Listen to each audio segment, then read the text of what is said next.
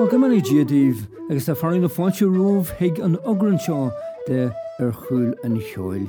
Yes, my name is Robert Macmillan and you're all very welcome to the latest edition of Erchul and Hioil, and Droichead's traditional music podcast in which we go behind the music and talk to trad A-listers about the people they are and the music they play.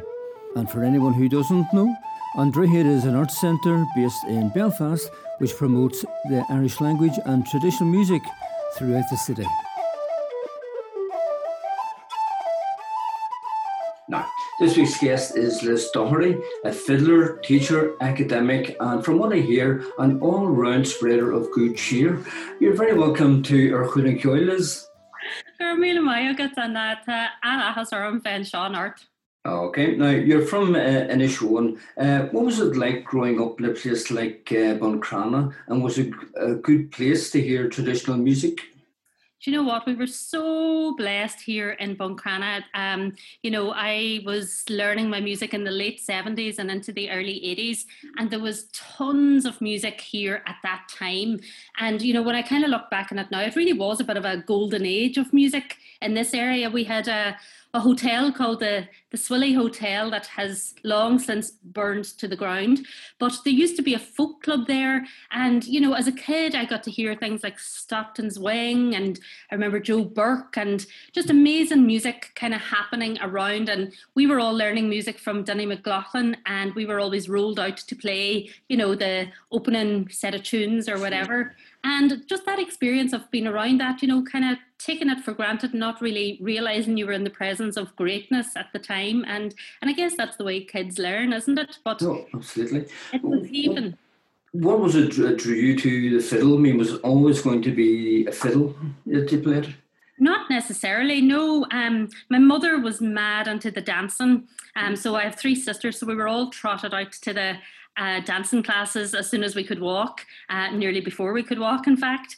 And so Denny McLaughlin was teaching the dancing, and then it was whoever was going to those classes got kind of hoofed across into the music classes. So we all started with a tin whistle. And then my mum's uncle, who kind of half reared us as well, he played the fiddle and had a fiddle, and he was keen for us to kind of learn that. So it was him started me off, and then when I showed an interest in it, God love him, he gave me his fiddle. There wasn't much money and stuff at the time, and he gave me his fiddle, and that kind of me starting to play stopped him playing, which is the guilt, but he's great, and he's still alive. He's 93 now nearly, and he's so proud of the fact that I'm playing and my boys are playing now, so all good. Okay, and you've done a degree paid him in the interim. What was it about Denny McLaughlin? What did you learn from Denny in those early years? Well, Denny was a hugely dynamic teacher, larger than life character, and do you know what? It was great because there were so many of us learning music at the time. It was that sense of community, wasn't it? And that we all talk about it, but it was so real. And just all my friends were playing music. We were all dancing. We were going to the competitions. We were going to the flas. And, Denny was great. We didn't learn masses and masses of tunes and all of that. But what we learned very thoroughly. He was great for teaching bowing. And I know that's something that I carry through into my teaching. And just the experiences and getting all those opportunities with all those young musicians the same ages as ourselves was just phenomenal, so amazing times and great, set us all on the right road for sure. Yeah, so when did you decide that this was your future path, that you were going to be a professional musician? Something that was unheard of probably until the 1960s. Yeah, absolutely. Of course, now I was not around in the 1960s. Let's just be clear about that. I said something yesterday. I've been teaching for 30 years, and I was like, oh my God, I'm ancient, but not quite from the 1960s. So just to clear that up, But the idea of professional musicians, people playing trad, for money professionally, that didn't come until the 60s or so. Absolutely. And you know what? It was never actually part of my plan. When I was kind of at that age of leaving school and figuring out what I was going to do, in our house it was always like, well, look, nobody had been to university and I was the eldest. So look, if you want to work hard at school and go to university, that's all possible. But if you don't, put in that effort and work hard, then you're going to work in Fruit of the Loom like everybody else had done before me. And I actually spent 2 summers when I was at a school working in Fruit of the Loom, which was brilliant. It was fantastic, but it was definitely a good way for me to go, okay, I want to do something different. And so I wanted to go to college and study music, and I was going to be a teacher. And it was only really when I was in Cork at UCC that hooked up with people like Niall Vallely, and we started a band, and all of a sudden I was being paid to play music, and I was like, oh my goodness, this is amazing. You know, how did this happen? And so it wasn't my intention, but I was on the right pathway to allow that to happen. And at various times I've kind of played more and played less. But you know what? It's been great for all of us since that era, as you pointed out, that the opportunity to play music professionally has become a reality for so many people, and it's great. And sure, loads of us have travelled the world over and made a living from it. It's brilliant. Yeah, if we can just stay with your academic career, because you did go to UCC and became a member of NOMOS, and later you became head lecturer in traditional music at UCC, and you've had many teaching posts since. What does a university education in traditional music give you that constant practicing and playing on the road and talking to other musicians can't? Well, I can say this now from a position of being a recovering academic, because as of earlier this year, I just left my post in academia. That's the second time I've stepped away from academia. So I think that's telling me something. Do you know what? The whole academic thing is brilliant. I mean, I was so lucky that I was one of Mícheál Ó Súilleabháin's students in Cork. And again, just being so fortunate being there at that time in the late 80s, early 90s, when things were absolutely at their heyday in Cork. And the university was playing a big part in that, with the combination and all the threads that were happening between music in the city and music in the university. Mícheál had so many brilliant new innovative ideas, and we were running festivals and playing on TV shows, and you know what, through him and him bringing us with him, we were getting experience and shadowing like a real live musician without even really knowing we were doing it. And that is something that a university can give you if you have the right people teaching you and who are open and generous enough to open those doors for you. It doesn't always happen like that, but when it does, it's way above what the curriculum on paper can ever give you. And it's certainly what stood to me. All those places we travelled with Mícheál, all those opportunities, all those doors he opened for me, absolutely have stood to me right through my career so far. Yeah. Last question on academia. Has the curriculum changed much since the 1990s? And of course, we've got Limerick now and the fantastic stuff that they're doing down there. It's changed hugely. I mean, even when I did my degree, it wasn't a traditional music degree. It was a very hardcore BMUS degree. So I was studying Beethoven and Haydn and Bach, and I was doing Schenker analysis, and traditional music was one module in the whole suite of courses. Even in terms of performance, you didn't get any credit. There was no marks awarded for performance. You had to pass a separate performance exam, but it didn't actually count towards your degree. So it was very weighty. It was 4 years, and there was a lot of academic reading and analysis and all of that. I mean, I was doing figured bass on the harpsichord, which I was absolutely rubbish at, by the way. But it was, it wasn't a traditional music degree at all. And when I took over the curriculum then in those years that I taught in UCC from 94 to 2000, my contribution, I suppose, was I was hell-bent on making sure that for every classical music module that was there, that there was a traditional music equivalent. So instead of having just one trad music module, that there was one in analysis, that there was one in arrangement, there was one in group playing, so that everything was balanced out, and all the possibilities of the themes that you could follow and really explore in traditional music kind of opened up then. And obviously in Limerick then, that has constituted a whole course, as it has around the world, in Newcastle, in Canada. These courses now in traditional and folk music are everywhere, and it shows how much depth that you can really look into in terms of an academic exercise around traditional music. From academia to etymology, both fiddle and violin are said to come from the same source, the Latin word vitulare, which means to rejoice, or maybe comes from the Roman goddess of victory or jubilation, Vitula. Now, you're a great believer in the joy of music, both in your playing and in your teaching. Is that the purpose of music? Is the purpose of music just to make people happy? Well, making people happy is one part of it, but also making people sad. It's good when you make people cry as well. We're good at that. So it's about communication, isn't it? For me, music is just such a communicator. It's it's about communicating the good, the bad, and the ugly, and it's there to kind of reflect and pass on all those emotions that we experience in every second of every day. And for me, that's what it's about. And I love looking at musicians when they play, and I love seeing how their music reflects their personalities. And for me, that always makes a really special musician when by the way they play, you've kind of got the measure of them there as well. And it doesn't matter if it's all perfect all the time, and that's grand, but it's about and it's not kind of throwing it away, it's about entertainment. It's about communication, of kind of feeling the heart and soul of the person who's making the music and connecting with somebody else then who's listening to it. Okay.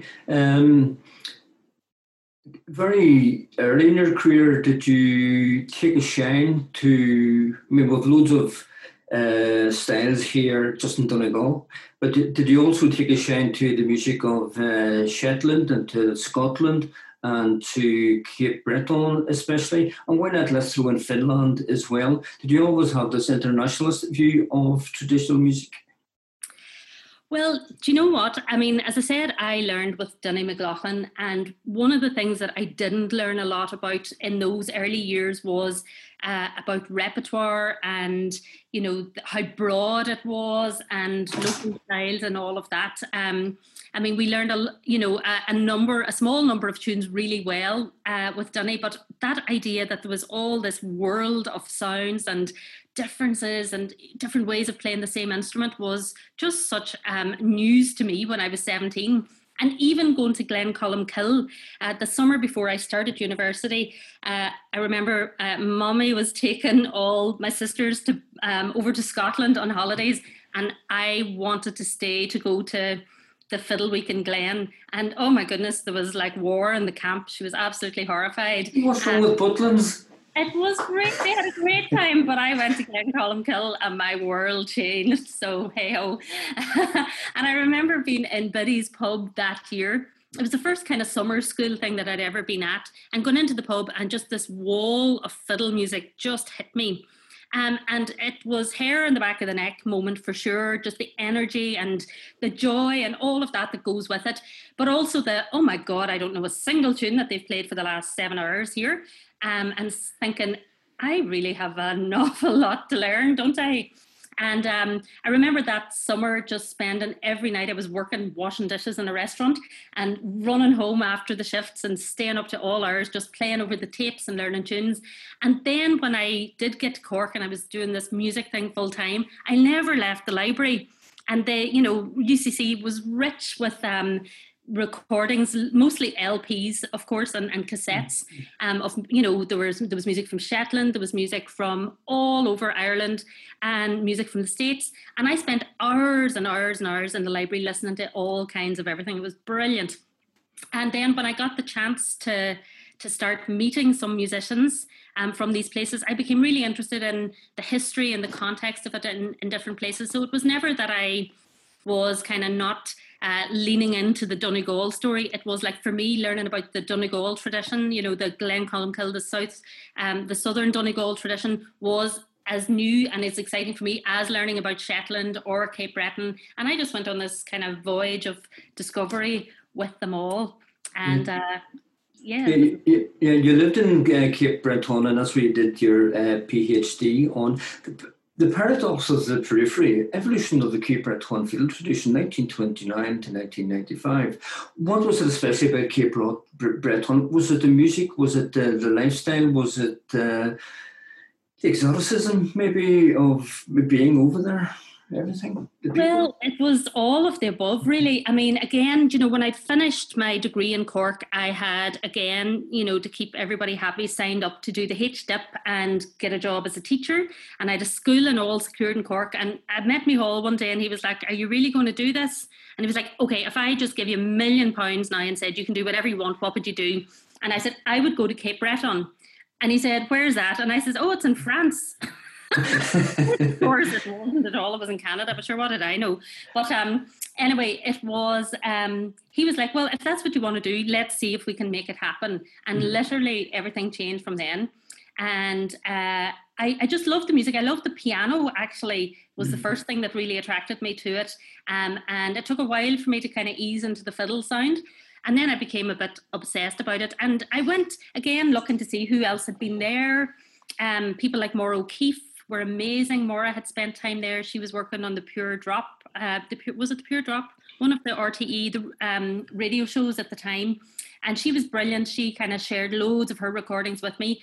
And so by the time I went, I kind of had an idea of what it sounded like. But what I wasn't expecting was that the environment in which music happened was so different to what we were used to. We were coming from the pub sessions and all of that. In Cape Breton, there was one pub on the island whenever I arrived there in the early 90s. So all the music happened in people's houses. And all the fiddle players played one at a time. The idea of the session was not a thing. It scared the living daylights out of me. It was like I was well hidden in the session and well hidden behind, the concertina and Nomos. And, I was always in the background. But it was like, oh my goodness, you're exposed here right from day one. But the piano was always there, and the dancing. And it was so, so different. And I think it was that it was familiar, but kind of, it always felt to me that it was what you would have imagined Ireland to have been like 50 years before. And I just loved it. And sure, look, I was there. I had neither chick nor child. I was in, and I wasn't going to college every single day. It was all about just being around the music. It was just, when I think back to it, oh my goodness, it was a gift in time that, the likes of I'll never get again, for sure. And the people were amazing. They just took me on board. At this time, this was before Celtic Colours, even before Celtic Connections was a thing. So the idea of people flying over and back was not common at all. So I was a bit of a novelty there. And look, within the first week, I had been in the recording studio with Jerry Holland. I was at a wedding with some of the musicians over there who they were getting married, and at a house party that went on for 4 days. And my favourite thing of all was I got to play with John Morris Rankin, who was my all-time favourite piano player and who sadly has died since. But that happened within the first 24 hours of me being Cape Breton. I was like, I'm done now. It can't get any better than this. But it kept getting better. And 4 years later, I was still over and back. So brilliant, brilliant place and brilliant people and amazing music. Yeah, strange. Three things. First thing, that's the thing I noticed about Cape Breton music, the piano, and how lively and wonderful and jolly and uplifting it was. And the second thing is, I presume Micheál didn't give you the £1 million to go? Sadly not. No, actually, now that you mention it. And the third thing, well, some people think the solo player is the pinnacle of achievement. You've mostly played with groups. We've mentioned Nomos earlier with the Bumblebees. But I wanted to ask you about the idea of Fiddlesticks, the 16-piece ensemble of fiddle players that you put together in the early 2000s. What was the idea behind that? So, again, I've always had these kind of couple of things going on at the same time. So I had my academic hat on where I was lecturing in the university, and then I was gigging and playing and doing a bit of touring with different bands and so on. And through that, I was getting to go to loads of festivals and meet all these musicians. And again, remember the time this was, the early 1990s and, even into the late 1990s. And the internet wasn't a thing. And, Celtic Connections had just started. And this idea of, flitting between all these areas and meeting musicians and hearing Scottish tunes and learning Cape Breton tunes wasn't kind of as commonplace as it's become. And so I was hearing this different repertoire and was really keen to and excited to bring it back to the students who were in Cork. And so I had this idea for a course that instead of talking about it, that we would all just take our fiddles and we would talk about the history of the tunes and where they came from. And so I could introduce Shetland to them and so on. But we do it through tunes, through sharing tunes. And it just occurred to me that, oh my goodness, everybody sitting around me here is playing the fiddle. Most of them were women as well. And it was like, how will we, instead of writing an essay then, you do all this practical learning. Instead of writing an essay, why don't we put on a concert and we'll do it we'll talk a bit about it and we'll play the tunes. And we did it in the Triskel Arts Centre in Cork. And again, it's back to that wall of fiddles, which is obviously my happy place. And it was amazing. And I think it kind of changed a bit of the way traditional music was taught and the possibilities of examination and stuff within the academic scene as well at that time. And it really did. It was like, oh, this is brilliant, crack. Sure, come on, we'll go away for a weekend and do some workshops. Oh, come on, we'll make an album. And it really kind of went from there. And, you know, through the years, people like, you know, Liz Kane was in it, Maeve O'Hare, Tara Conaghan, like the cream of the crop when it comes to fiddle players. But sure, of course, it changed every year because people would graduate and then first years would come in. So it was like, okay, and here I was still there, you know, years on, playing the same tunes, bringing new ones in, seeing other ones off and so on. But it was class, and I'm still so proud of that wee album that we did in Cork with Fiddlesticks. It's gorgeous. Okay, has the idea come around again in She Fiddlers, this new group that you are not involved in and who have just released an album, I believe? Is that true? It is true. Back to the women playing the fiddle. It's all great. Sure, look, all is well in the world, huh? Well, I can take no credit for this now. Tara Conaghan from Glenties, who again had been in Cork with me years ago, had been speaking to the Errigal Arts Festival a few years ago and put together a show gathering up all the women of the Donegal fiddle music because, you know, as we all know, when we think of Donegal fiddle, it's often, you know, John Doherty and Con Cassidy and James Byrne, all those legends, absolutely. But the women were not a big part of it, or certainly a publicly visible part of it for a long time. And you know, as the story went on, we have Mairead Mooney, we have Breed Harper, you know, myself, Roshi McGrory, you know, all these women were coming through on the scene, and it was just an opportunity to kind of gather everybody up and put on this. And the idea of the album was talked about then. And Tara and a few of them, Aisling, there's great workers in that crew, and they've made it all happen. And the album got recorded back in October and is now released. So very excited to have that on the go as well. Right. Well, the obvious question is there a difference between a man's style of playing music and do women play fiddle differently to men? Well, do you know what? I mean, that's something that people ask all the time. And I remember people even asked me that in Cape Breton as well. And sometimes the easy throwaway thing is, oh, you know, the men have more power. And in fact, there is a famous recording of John Doherty saying that about one of his sisters playing the fiddle. Oh, she'll never make a fiddle player. She's too dainty. And I was like, they've never obviously seen me. And I mean, look, all I can say is like, look at somebody like Mairead Mooney playing. And I think that answers your question. I mean, you can't get more drive, more energy, more rhythm. To me, it's all about, it comes down to personality as well, and it's much more individual than just gender. You know, so if you looked at Mairead Mooney and Martin Hayes and you were going for if it's all sweet and delicate, then that would be the female, and if it's got lots of energy and rhythm and life to it, and that would immediately dispel that argument. So I rest my case. Yes, I think the jury will find in your favour, I do believe. Traditional music, song and dance, it was, again, back to the 60s and well before the 60s, of course. It was part of your everyday life in Donegal and elsewhere, and lilters and fiddlers and melodeon players were all part of the dance tradition, which was just the main source of entertainment for a majority of people. Some would say nowadays that it's become too commercialised. And that there are a group of musicians who Tony McMahon, I think it was back in 1995 at the Crossroads Festivals, described some people as those who regard music as a convenient mode of joyriding to the glitzy heights of commercial popularity and success. Do you agree with them? I'm feeling the guilt here because I was myself and Fintan Vallely were among the people who organised that Crossroads conference, and I remember that moment well.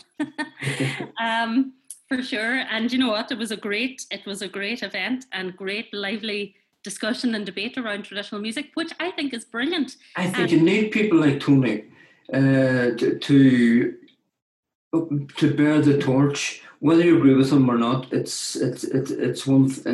doesn't really matter. But he talks with authority. He talks very gruffly out of love, for the tradition as well. So he's a very important voice to listen to, and there are many like him. And people will disagree, but that's part of the big debate that needs to be had about traditional music. I agree completely, and totally respect all of those views. And if we didn't have them, I think we'd just kind of just all merge into this kind of cultural grey out where we're all in this kind of no man's land and all happy and nobody's really happy at all. I mean, I think it's far healthier that we have some really strong conservative opinions and some real traditionalists, and that we have other people who are, looking at new ways of trying things. And then we have all the pieces in the middle then where people are trying out new ideas. And for me, I see the healthiest place as being when we have that, if you think of it as a cross almost, that we have the broader, wider horizontal view, but that you have people going back to the well as well. And even within a single person to look wide, but also digging deep and going back to the well. And it's the point where the two of those kind of connect is where the energy and the electricity happens. And for me, it's if you can manage a good balance, because it's not great if you're just in one lane or the other and the two never connect.